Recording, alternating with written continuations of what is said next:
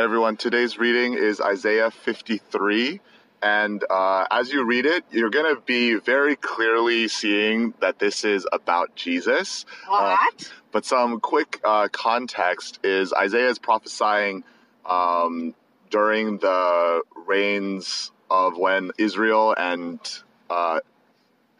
to fall to Assyria, and Judah is going to fall to Babylon. And a lot of people will say that these passages are coming to us in the middle of Hezekiah's reign. And so earlier, King of Judah, right? King of Judah. Israel's already fallen. Israel is falling or has already fallen at this point. And it probably looks like Judah is going to fall as well, although Hezekiah is one of the few good kings that comes around. And Isaiah has already prophesied about the servant of the Lord in Isaiah 49 and has talked about how the servant of the Lord is going to bring a new covenant and all these amazing things.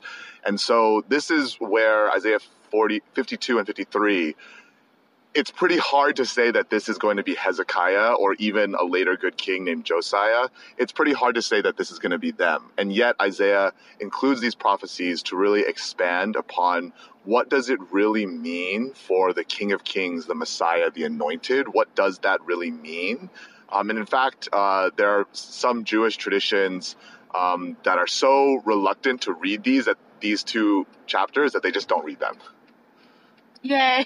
Well, I think, and we see in the New Testament, we've heard a lot of sermons about people being like, oh, like when they expected a Messiah, they expected like a king who would victorious with chariots and rah, overthrow. But I feel like even back then, maybe they didn't really read Isaiah chapter 52 and 53, because clearly this servant of the Lord, this King of Kings, was a king who had to suffer, right? Man of sorrows, right? Like this is not the picture of the leader we would want to liberate us. Which I think is important to remember, because for most of you that are listening to this, you've grown up at church or you've been at church for a really long time and heard this idea of, oh, Jesus dying.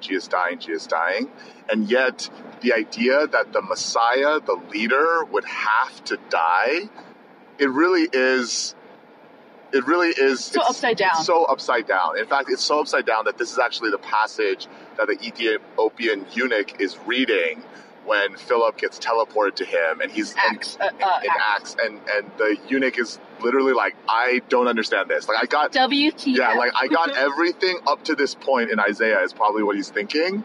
I understood the historical, all this other stuff, but these passages throw such a wrench into our idea of God and the Messiah. And I think that's an important thing for you as you read today's passage. Try not to read it as a Christian, I guess, read it as somebody who understands that God loves them, who understands that God wants to lead them and bless them. And yet, wait, what? What's going on And there? I think part of putting yourself in that mindset too is realizing the extent that sin, affects your life. This is the only way to get rid of sin. It's to disinfect something, you need to put alcohol on it and it hurts. Yeah. Right? But this is on a whole other level. Someone good needs to suffer and die. If you look through the first 11 verses of this chapter, I counted 10 different reasons that this servant had to die. The man of God had to die. Yeah, and so I remember there's a lot of good stuff in here. I've memorized a Awana verse from here. There's a lot of references in songs and literature to this chapter, because it is such a crucial chapter in our Christian theology and stuff. And so I hope that you can also see that God's plan for Jesus came from the Old Testament. It's been hundreds of years, thousands of years, and our Passion Week this week connects us to that enormous history that God's plan of redemption came to be. Right, because we saw it yesterday in Passover, more than a millennia before, almost 2 millennia before, and then here in Isaiah, almost a millennia before Jesus. Yeah, and again we see that. So to connect to yesterday, right, we have the sacrificial lamb. There's other places in the Old Testament that talk about this too, but it's the sacrificial lamb that needs to be slain in order to have God pass over his judgment. Great. Have a wonderful time reading today. Bye.